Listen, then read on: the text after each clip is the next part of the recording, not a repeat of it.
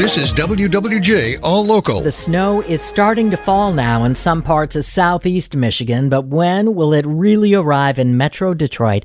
And how much are we expecting to get right now? Let's go to AccuWeather meteorologist Dean DeVore live. Dean? We've noticed the delay just like you all have, and the cold air kind of pushing in here. So it's delayed it, but that cold air won't be denied. We're starting to see the snow push in from the north and west. I think for the bulk of Metro Detroit, that transition is into the mid to late morning hours, but I think we got some heavy snow to come for the afternoon. We've lowered amounts in general, 6 to 12 inches around Metro Detroit, but there will be some areas, especially just south of the city, that get pretty close to that foot, if not a little bit more. But remember, it's going to get colder and stay colder and get very slippery once we make that transition later today. More coming up on WWJ News Radio 950. It's a rush of storm preppers now leaving the grocery store with all kinds of arms full of goodies, and shelves are now wiped clean because of it. Charlie Langton has more on this story. Charlie?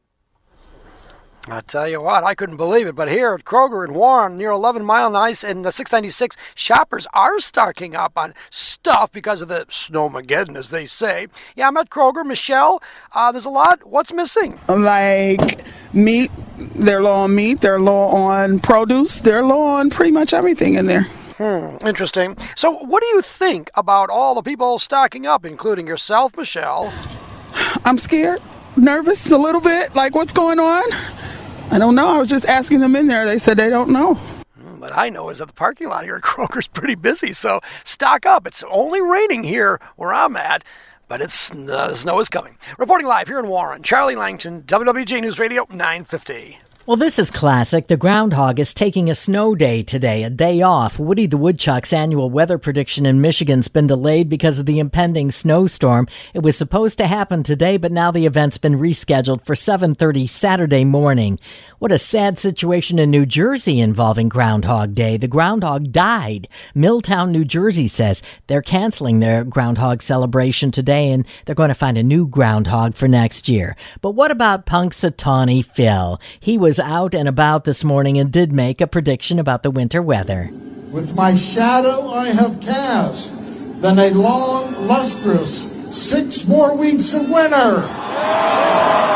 We have you covered all day and night long here at News Radio 950 for the big snowstorm as it moves into the metro area.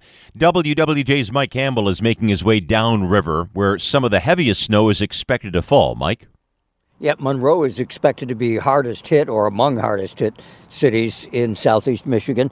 I'm at the Flying J truck stop on I-75 at West Road, and it is busy. Everybody's getting their fuel for their morning runs. They're also looking for parking spots to maybe spend the night.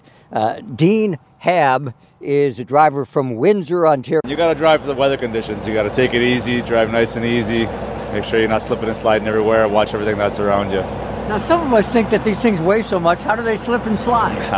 Well, you got to understand something. You're carrying about 53 feet behind you, so you got to watch your trailer, right? So it's a bunch of wheels and just the weight distribution everywhere, you know.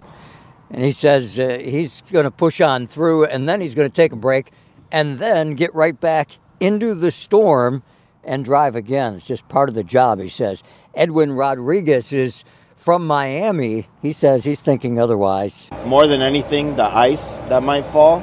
So that's where I'm at right now in my head. And he says that thought is making him think he's going to find one of the parking spots here at the Flying J.